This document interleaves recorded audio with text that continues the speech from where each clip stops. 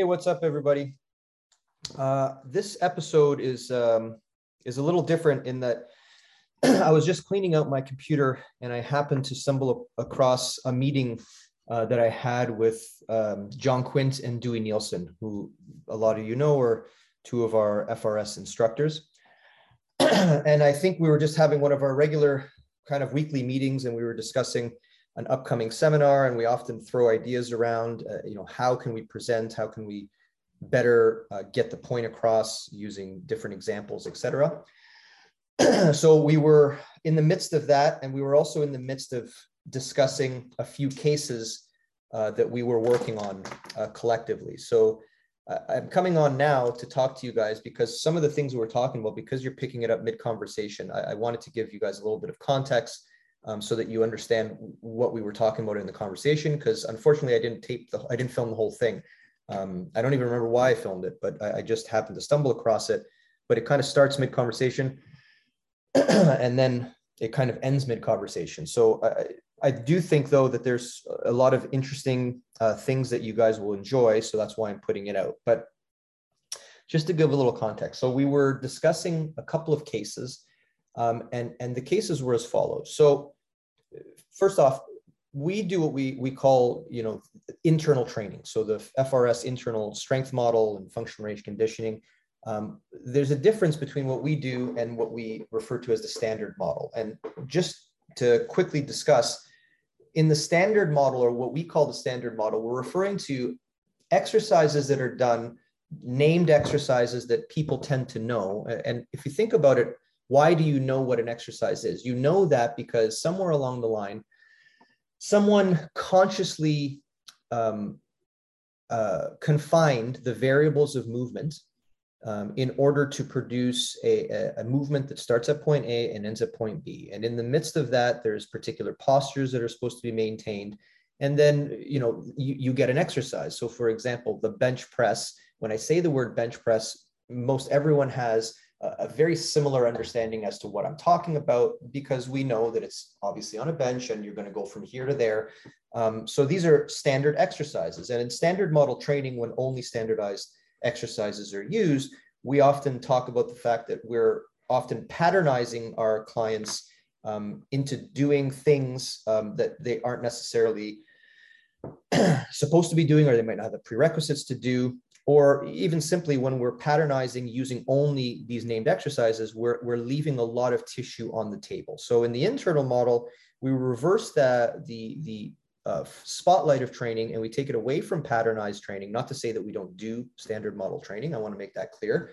All of our athletes are getting, we do squat and deadlift and press and all of these other things, but just for different reasons. But the focus, of course, is not on the external environment, the feat of strength. Our focus is on the internal environment, and therefore we take a more tissue-specific approach to training. We ask questions, what tissues specifically are lacking capacity that we can put training energy into to raise said capacity, such that that capacity can then add to the overall function of the system. So we try to make systematic increases in the body system as opposed to patternized increases. But anyway, that was my very brief discussion as to the difference between an internal model of training or program versus the standard model of training and programming. Another thing that's important to understand for this podcast is we're talking a lot about absolute strength training. For those of you who don't know, there's absolute strength and there's maximal strength.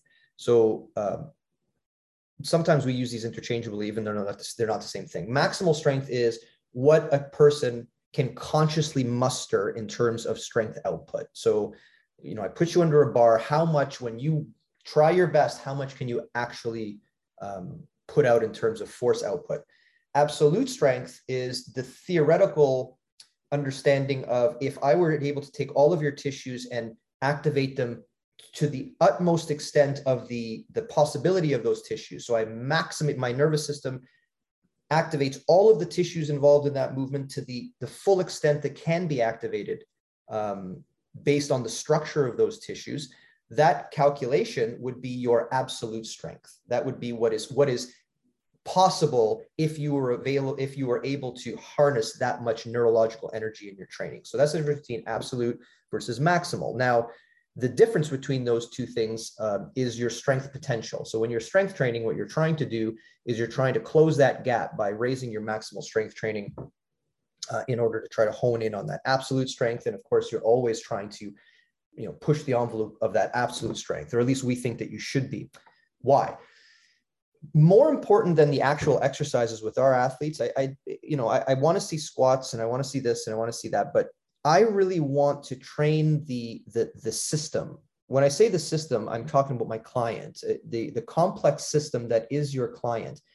I want to be able to output as much neurological output as I can. So I need to train people to put out high amounts of neurological output. And the reason is because when you train people to be able to do that, you can then take that absolute strength measure, or you train absolute strength, so you increase the amount of force output you can generate. And then we talk in this podcast about taking that energy and then funneling it back into the internal system in order to raise the capacities of the tissues that are involved in whatever activity you're trying to get better or stronger at. So during this conversation, you'll hear us discuss the fact that it's important for absolute strength training to occur no matter what your goals are. Even if you're an athlete in season, you might think, I'm not going to do any absolute strength training because it might be dangerous. But when we say absolute strength training, we're not just talking about Olympic lifting and throwing around weights. We're talking about selecting a movement, any movement. With our athletes, oftentimes for absolute strength, I'm just trying to find out how much their lower body can output, or how much their upper body can output in a pushing or a pulling exercise, or the same as in the lower body. So really, when we do absolute strength training, we're taking a movement that the person's comfortable putting their full effort into with very little chance of them injuring themselves. Why? Because they're comfortable in the motion. It's something they've done often.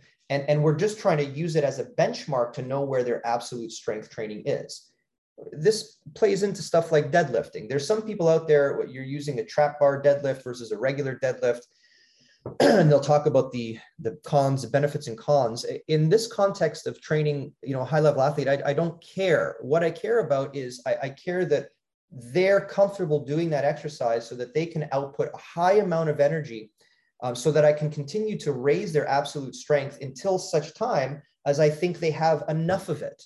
What does that mean? Well, in every sport, there's a force profile that you're supposed to be going towards. So for, if you're a football player and you're a lineman, there's an amount of absolute strength that you require in order to execute your sport properly.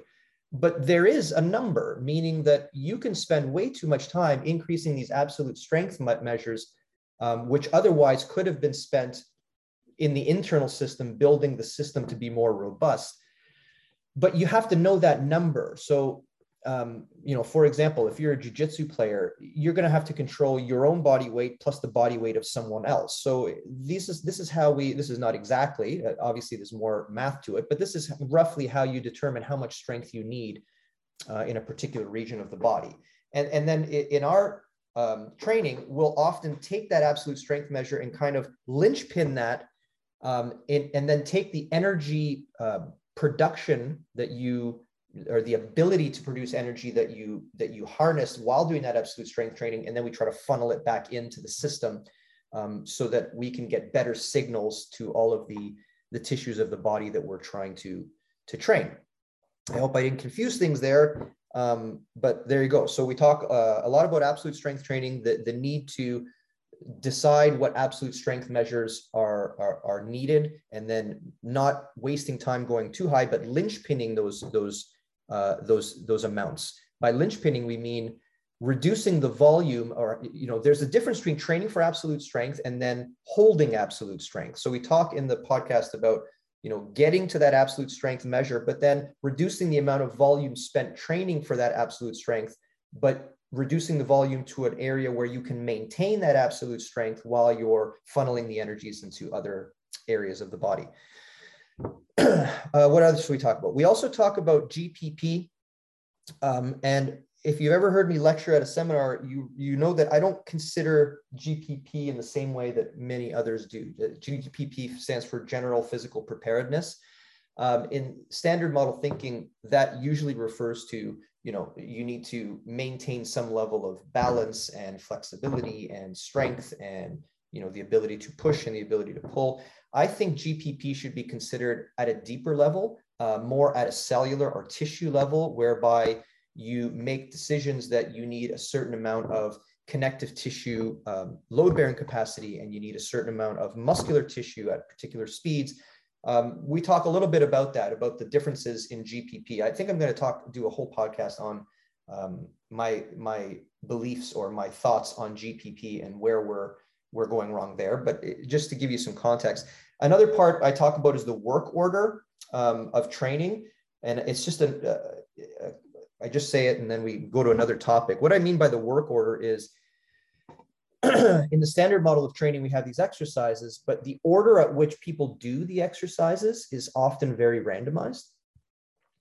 In our system, we tend to order the exercise based on the evolutionary way that the tissues were actually developed. So, there's tissues closer to the core of the body or closer to the central nervous system, and tissues farther away.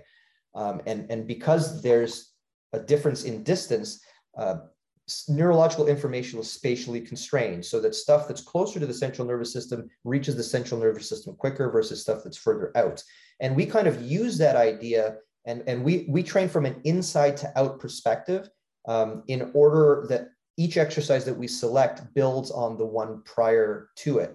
A lot of people talk about post-activation potentiation, where one exercise is able to harness more out of the next exercise, but they only think about it from a patternized perspective, whereas we're taking the body and how it sees itself, and we're mimicking the work order in terms of how the body processes it, spatial and sensory information. So when we're talking about work order, that's what I'm talking about there. We talk a little bit about volume and how to rip out volume from someone's program. I was going to tell you, we also, there's two cases that we're discussing. So with that background information, the two cases are, there's one case where the person that we were programming for has been internally strength training for quite some time, but they've spent very little time in absolute strength training.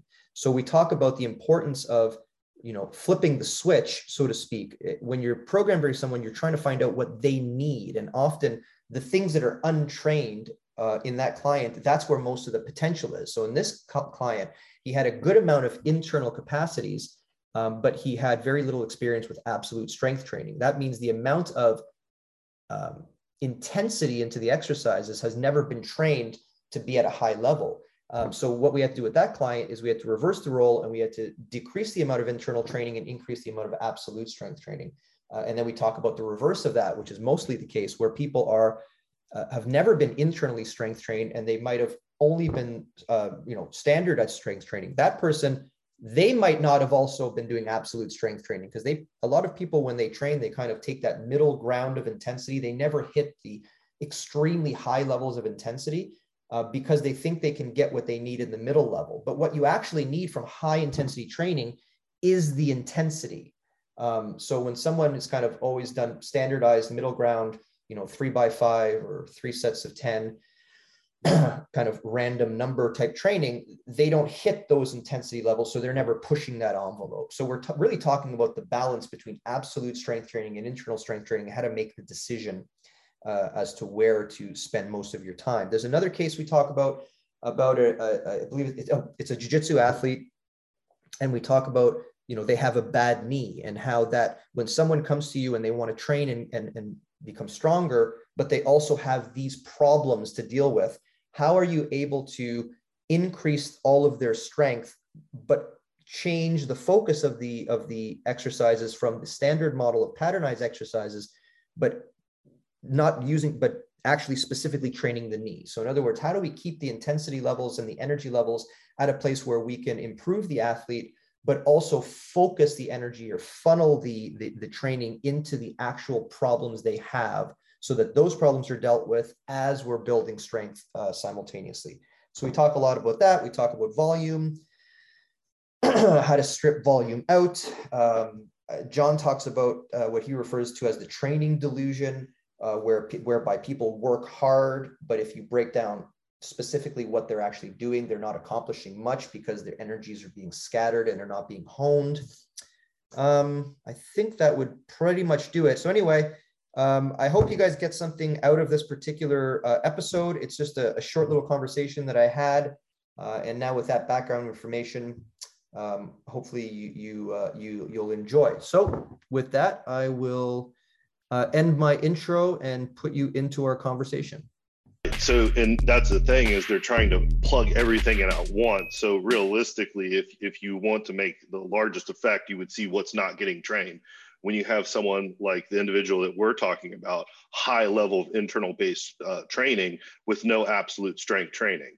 That's why the absolute strength training gets put in. You put it in for, 3 to 5 weeks. Whenever accommodation hits in, you pull those numbers. Now you know how to program over time so that you can always train absolute strength, but you're not training absolute strength like you're an Olympic weightlifter, like you're a powerlifter at Westside Barbell. You're training absolute strength as needed, which technically, realistically, if we're at minimal effective dose and the training is on point, you're talking about one time every other week, possibly one time every 3 weeks. Mm-hmm. If you remove that, if you go, hey, I'm not training for any absolute strength, and we know that absolute strength is the critical strength for all other special strengths, which are these emergences, we know that we do have to train that essentially at all times. The frequency at which you train it is based off of your needs. And when you're talking about sports that are non-absolute strength or sports that are body weight relative strength sports, you're talking about training it literally every other week once you've acquired whatever strength level that is. So we've identified a few problems. The first problem is, and I feel like people get sensitive to this too when you talk to them about it, because when you actually say, show me your training, like, well, I do this, I do that. But the first problem that you said is that people are not systematically programming for in time.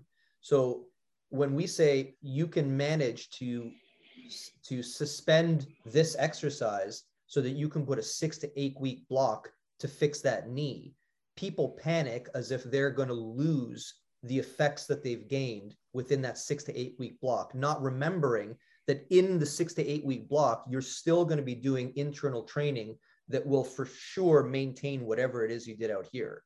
Like I'm getting a lot of people now, after we did the thing, they switched right to internal strength only. And then they're like, I can't believe that my numbers not only maintain, they actually increase. And I was like, well, right. Of course you should believe that. There's no reason you shouldn't believe that. Right, which that's why you see, if you can get higher frequencies of internal based training, which you get higher frequencies of those between your absolute strength training. Your absolute strength numbers will actually increase without actually having to, you will be forced to increase your absolute numbers. Right? You see what I'm saying? Because in the case that you were specifically talking about, I recall it generally, and the general recall was completely untrained from absolute strength level, high level of internal strength training. So you flip the switch, you go, okay, let's stabilize absolute strength so that we can train this over time. Then what happened was, on the back end, the other things that we pushed was connective tissue architecture of the hip joint capsule, connective tissue architecture of the shoulder joint capsule. So those are pushed in parallel.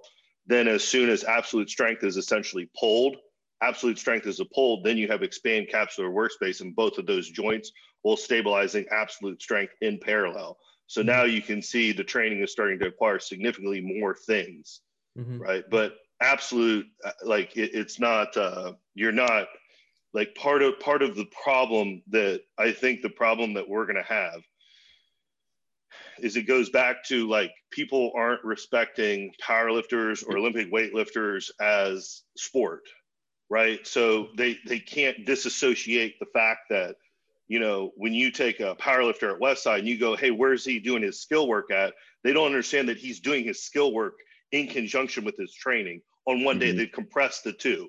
And so this is where it becomes hard, because people think they have to do all these volume, but they don't have to do that volume. They have to do the training without the volume. They need to get the training stimulus without the volume.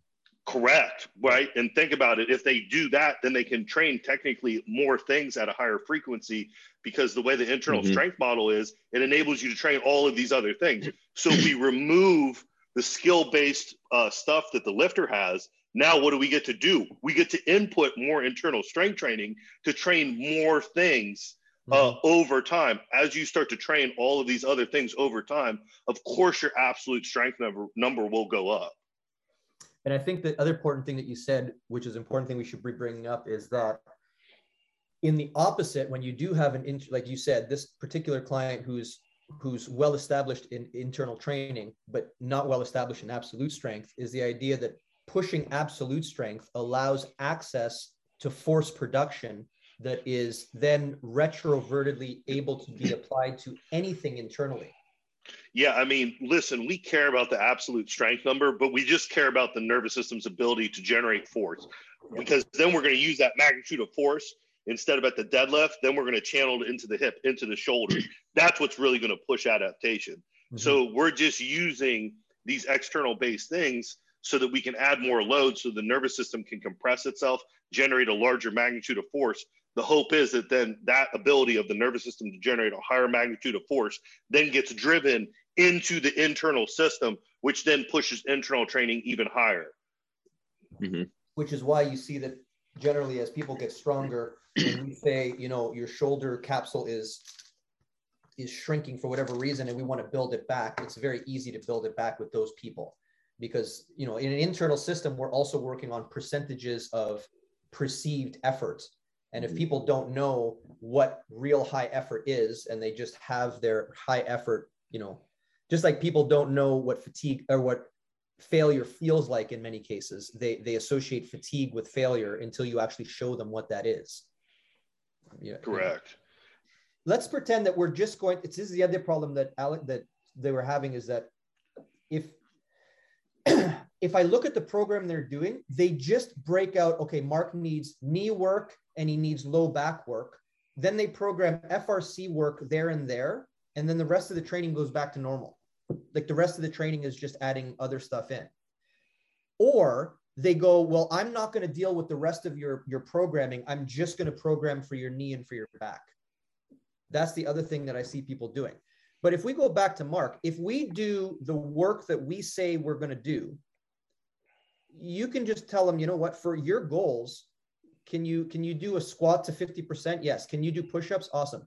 Do like fucking 50 push-ups a night and 50 squats a night, and you'll be fine. Like, you know what I'm saying? Like, that'll get you where you want to be.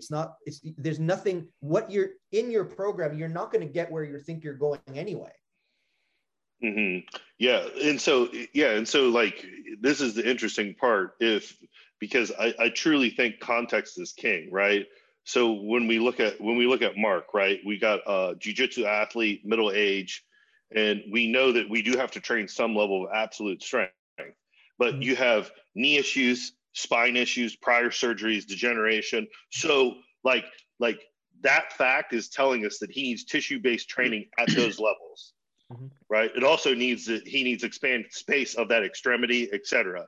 So we know that we would have to, the training, you know, as soon as you start to create multiple days or whatever it is, you created a hierarchy. Something has to be number one on that hierarchy. What would be number one on that hierarchy? It would be knee, it would be that lower extremity, it would be that lumbar spine. You would do all the programming for that lumbar spine.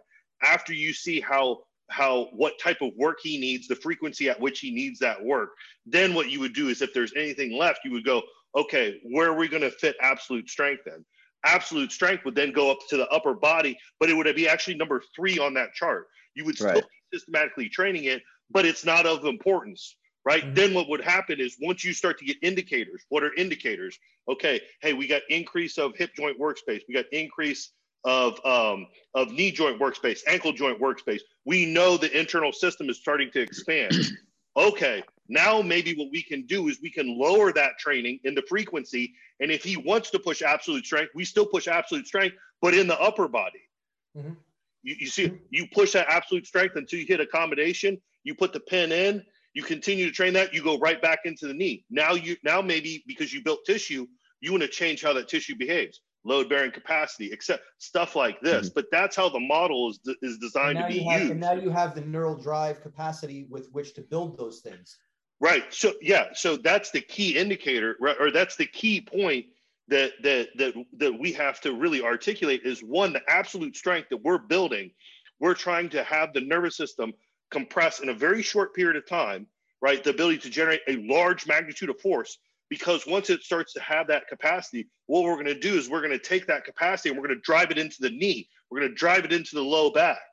That's what we're doing. We're recycling. We don't give a fuck about how much absolute strength he is. Once he gets to a certain level, we just know the nervous system must be able to train that, must be able to maintain that capacity, so that then we can funnel it into the internal strength model. Because I think to fully understand this, we have to have the context of the individual. As soon as you get the context of the individual, now you can, like, it immediately shows you what it needs. And what the majority of people, you know, because I still practice, you know, in regards, like, immediately you see everybody needs what? Joint and tissue. Yes. Which immediately push you right into the internal model, which means that those are getting put to the top. The external stuff, which is exercise, not training, gets moved to the bottom, drastically reduced so that you can put this volume in. And then that volume, the internal stuff, you know, on the back end, that it is acquiring the tissue-based stuff. Why? Because of the maxims of strength and how it is, how the training work is constrained into those specific tissues, joint, muscle tissue, connective tissue, to start to acquire that. And then that's why you need accumulation phase with that, for sure. So, you know, but that's again the beauty of the internal model, right? You need accumulation. Well, think about it. If we wanted to, we could take 3-4 weeks, pull Mark from external training, right? Know that we will lose a little bit, but it'll be minuscule and non-noticeable, right? And then be able to use all of that frequency into the internal model. Then we can then use the internal model and then lower the volume, then increase the external back end. But why? Once again, the external is to generate is so his nervous system can get a higher level of force generation, so that we can drive it back into the internal system. The other option here to discuss is, at minimum, if we get to a point where we convince people that what they're doing seems to be random and you're not really programming your exercising, at the bare minimum, the system organizes your exercising. If you take nothing else and you just take that list of do this, then this, then this, then this, just to put it into some kind of order so that the body understands what's happening, even then you're going to like, let's say for someone like who has no real sport, they're in good shape, they used to have a sport, you know, they're strong, they just want to be healthy, they just want to feel good, they want to maintain themselves. Well, it's going to look the same. It's going to be dramatically skewed towards internal training, right? And then they can, like, let's take Dewey right now. If Dewey's real goal is endurance training now, Dewey's not going to get that much bigger with the training that he's doing. Like, it's not like you're gonna put on an amount of mass. It's not that you even care to put on that mass, but you would still want to maintain some kind of muscular strength. So in your case, you can be technically more lackadaisical with the programming, but you can't be lackadaisical with the programming of your endurance work. Because that is where the energies are being funneled. That's the hierarchy. You can say lackadaisical, but I think what you really mean is significantly less volume. Yes, that's what I mean. So you can compress it all into one day. It's not that it's lackadaisical, it's still training, but you're going to compress it into one day. He may do that day once every 10 days as needed. Once the athlete starts to understand what the training is starting to acquire from them, you're almost like as needed. You do it as needed. Yeah. Okay. But not the internal training. The internal training is continue. But it does. But even if you don't know what you're doing, as long as you maintain if you change your idea as to what your GPP is over time and what qualities you need to bring forward, you can't fuck this up at that point. Yeah. Right? Because just work in the order and you're going to hit capsules, you're going to hit your rotational tissues, you're going to hit your linear tissue. Like you're going to get all of these things without even just by running through the orders. You know what I'm saying? Yes. Yeah. I was just writing this down. It's like 3 things that people are missing here. Like they haven't identified anything of what someone needs in the first place. So therefore they have no intent. Therefore they can't create a hierarchy list. So you need to identify what someone needs, because identifying is an assessment. So it shows you what they need. And now you have an intent, and that's, you know, how you're going to get what they need. And then you have to create a hierarchy list off of that. And it's like, that's the 3 things people are missing. Like if you don't have a hierarchy list, what's the most important thing you need? But if you didn't identify, you don't know what you even need in the first place. Therefore, it just turns into this randomness of exercises. Because another thing that we get with regards to this programming is to go, well, I have this client, and I mean, his ankle's messed up, his knees messed up, his elbows messed up, his shoulders messed up. It's like, well, and then they start programming all of those things in. So then what you see is they take workouts, because no one wants to sacrifice their workout, because God forbid you lose a little bit of tricep.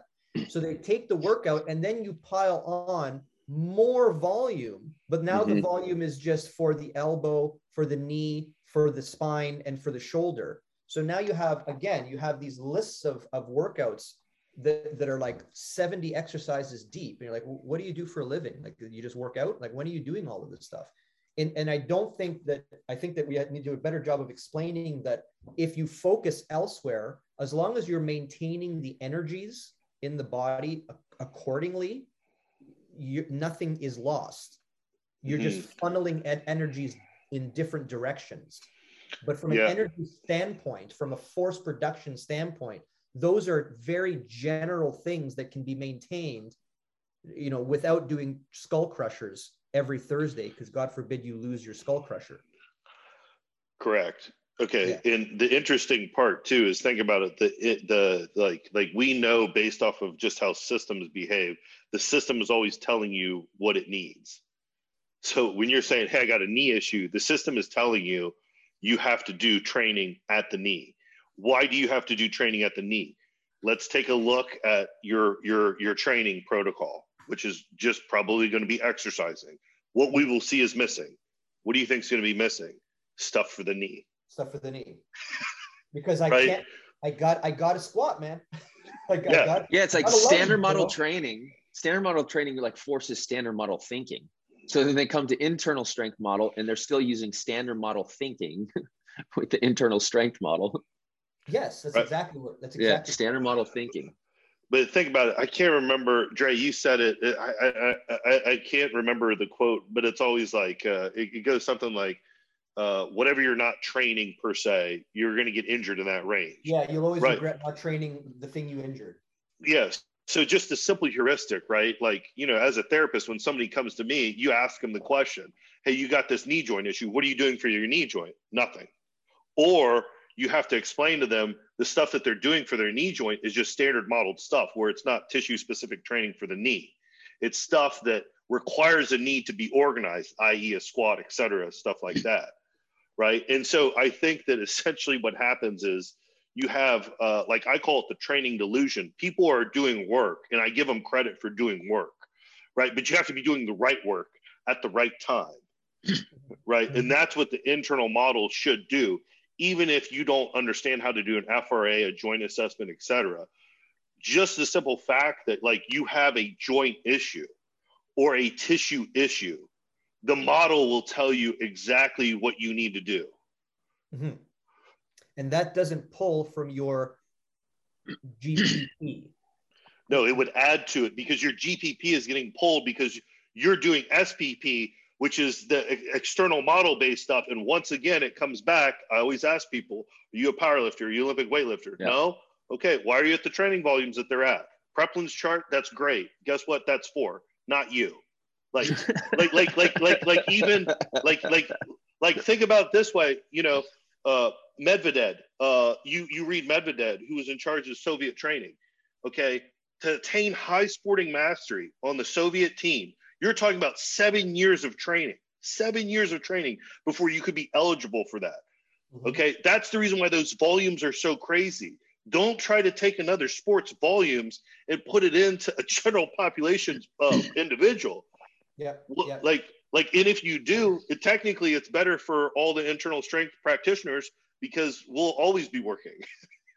Here's another thing that like we might think is intuitive, but people, they might think they know the concept, but they don't put it into focus, is that if I say, what are you training for? On Monday, you can't grow every muscle simultaneously either, unless you're in the business of building every single muscle simultaneously, which is an inordinate amount of volume, which is what a bodybuilder is, which is a sport. But anyone else, like if you saw the volume that a bodybuilder does and you put it up against what you're probably not even at that, like you're somewhere in the middle. Like it's a waste of time, which is why we say that most people that you see in the gym, unless they fuck around with some, supplementation, they're just about the same now as they are 5 years from now, as they are 10 years from now. But people have this crazy thing but they might be able to become as big as a bodybuilder. Like, I'm not going to wake up 2 years from now and be as large as John Quint, unless I really, really hone in my training. And I think that people just have a inflated sense of what their training can actually accomplish. And that's the major problem. 100%. That's why I call it the training delusion. Yeah. Like I saw what you're doing. You don't have abs by now. You're not getting them. Like, awesome. You're doing more sit-ups. Awesome. Muscle Mag gave you this new way to do lower abs. Wicked. You're not getting abs. Unless I see some insanely big changes in dietary this and and it has to be specifically honed. It just doesn't happen in time. I think that's a big point. Yeah. As soon as we establish the rules of how you structure the exercise. I was just thinking it was funny though, but what research doesn't ever do is create a systematic way of applying the research that you're reading. Right. That is the one thing that's why the standard model, we might call it the standard model, but every single individual that we've ever taught has their own version of what the standard model is, because there is no systematic approach if there's no systematic approach. Mm-hmm. You can know all you need to know about, you see these guys on Instagram and they're, exercise physiology. You can know everything you need to know about exercise physiology. And then I give you a particular scenario like we just did, where I give you one guy who's well internally trained and doesn't have absolute strength and another guy who's opposite. And I say, what are you going to do with this person? And the person would just stare blankly back at you. Okay, I like where you're going with this. You're 100%. I 100% agree. And this is the interesting thing. Another thing that the Soviets would do was every Olympic training cycle, what they would do is they would post all of the training in the Soviet Sport Review.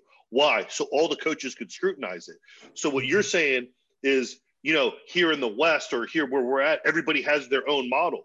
But in the Soviet Union, that wasn't the case. It would be posted and scrutinized. That's how you saw everyone converging onto this system. And that's how that system was able to grow and get more results. But you're 100% right. Think about it. There's 32 NFL teams. You go to organization A and organization B. You could have the same exact thing that the lineman needs to do, training in two totally different ways. Makes no logical sense. And there's no way. There's really no way to scrutinize one versus the other if you don't have a system in place to use. Right. Like you're working with no outcome measures.